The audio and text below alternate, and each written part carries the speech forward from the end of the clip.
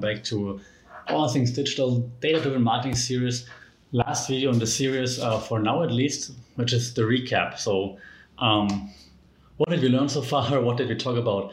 And why is data-driven marketing so important? Why can it help us, right? So if you take into consideration all the things that we discussed over the last few videos, we know that data-driven marketing can help you to reach the right people at the right time at the right place. We know that, or I hope you understand, that data-driven marketing is the future of marketing, simply because if you're not using the right data, but your competitor does, they will have, well, a competitive advantage. They will reach the right people. And if you send me a personalized message, I'd rather go with you who sends me a personalized message than with the one who just sends like randomized messages, right?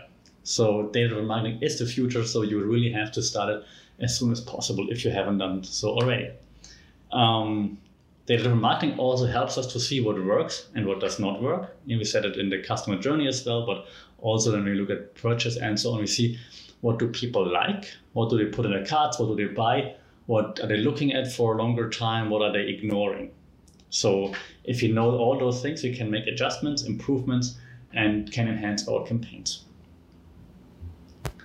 It also tells us where the customers actually are. Right? It tells us where do they spend the most time, which channels are they using.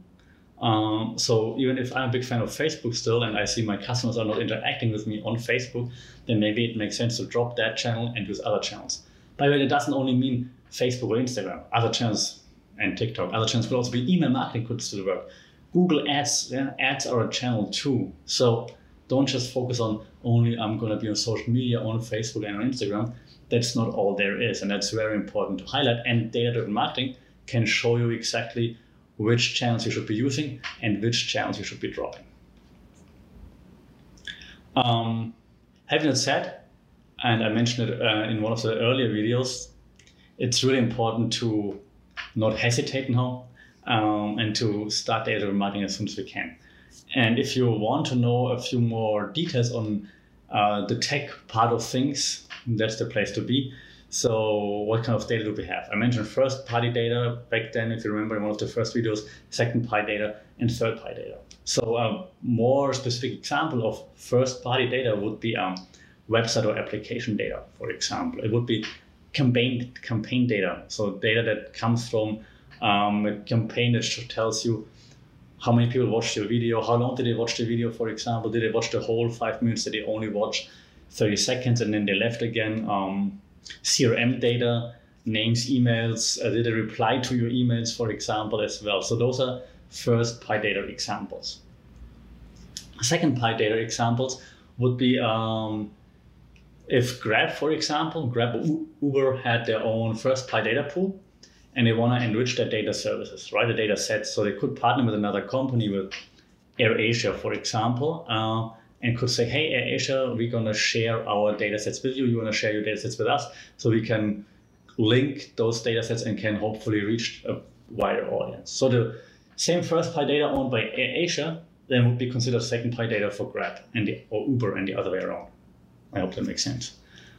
Third-party data, what we had before then, also is collected by companies in broader categories such as auto, mobiles, travel, high net worth, and so on, usually by a mass data provider such as Oracle. Okay, and you can obtain this data. So how do they all compare is then a question that comes up. And again, it's on our blog post. So I'm looking at our blog post right now. So third-party cookies work well for simple use cases, for example. You can easily opt out. They also go away rapidly, which is a con, of course. And they identify the device, not the actual person. Same goes for mobile identifiers. They also identify a device, not a person. First-party cookies, login, and so on, of course, are the best way of or the best type of data, so to speak, because they really track the person. But of course, it's hard to use across sites for media cases because you have to log in all the time. And if I don't log in, you don't really know if it's really me or what's happening. We can also track the digital identity of our users by channel. We can try to track them on the web browser, but also in the app. So There are different ways of also doing this. Also in our article, in a web browser, you can use third-party cookies or login-based first data. So third or first data is the way to go here. In app, it's ID tracking there. So it's interesting, and again hesitating because it's Android. Apple is a little bit different. So Android IDs are persistent in app environments, but Apple has made some changes where that impacts the sharing through device IDs. So it's not as easy anymore. So depending on which devices you're going for, if you're going for Android or for Apple, you have to check the background first to see how IDs are being passed and stored there. And for website tracking, of course, you should be using Google Analytics. I'm hesitating. Maybe you're from Europe and you don't like Google. Then don't use Google Analytics. Use other analytics software. But GA is for free because again they want our data. If you're not paying for it, you're the product. We all know this. But since I assume you all have Google accounts, why not use GA? It's rather easy. You go to Google Analytics, you create an account for your website, and they give you a tracking code. You copy paste it into your website, or use a plugin on WordPress, Monster Insights, for example, and then you're all set to go. Similar goes with Facebook. They give you like a tracking pixel, that's how they call it. That's also a short code that you should implement into your website. It can also be done via WordPress plugin if you want to. And then you measure anything that you want to measure on analytics. It's important to actually make a plan there because there's so much data to be collected that can be rather confusing. So go through, take an hour to click through everything and then see, okay, what do I want to know? Who is on my website, like which country are they coming from, what browsers are they using if you want to know this, the demographics if you want to know this, and so on. So, but there are so many options, so you really should take some time to figure out which results do you want to see, because looking at everything can be rather confusing. But again, if you need more info on this, do shout out, check the blog post, that should be a bit more detailed.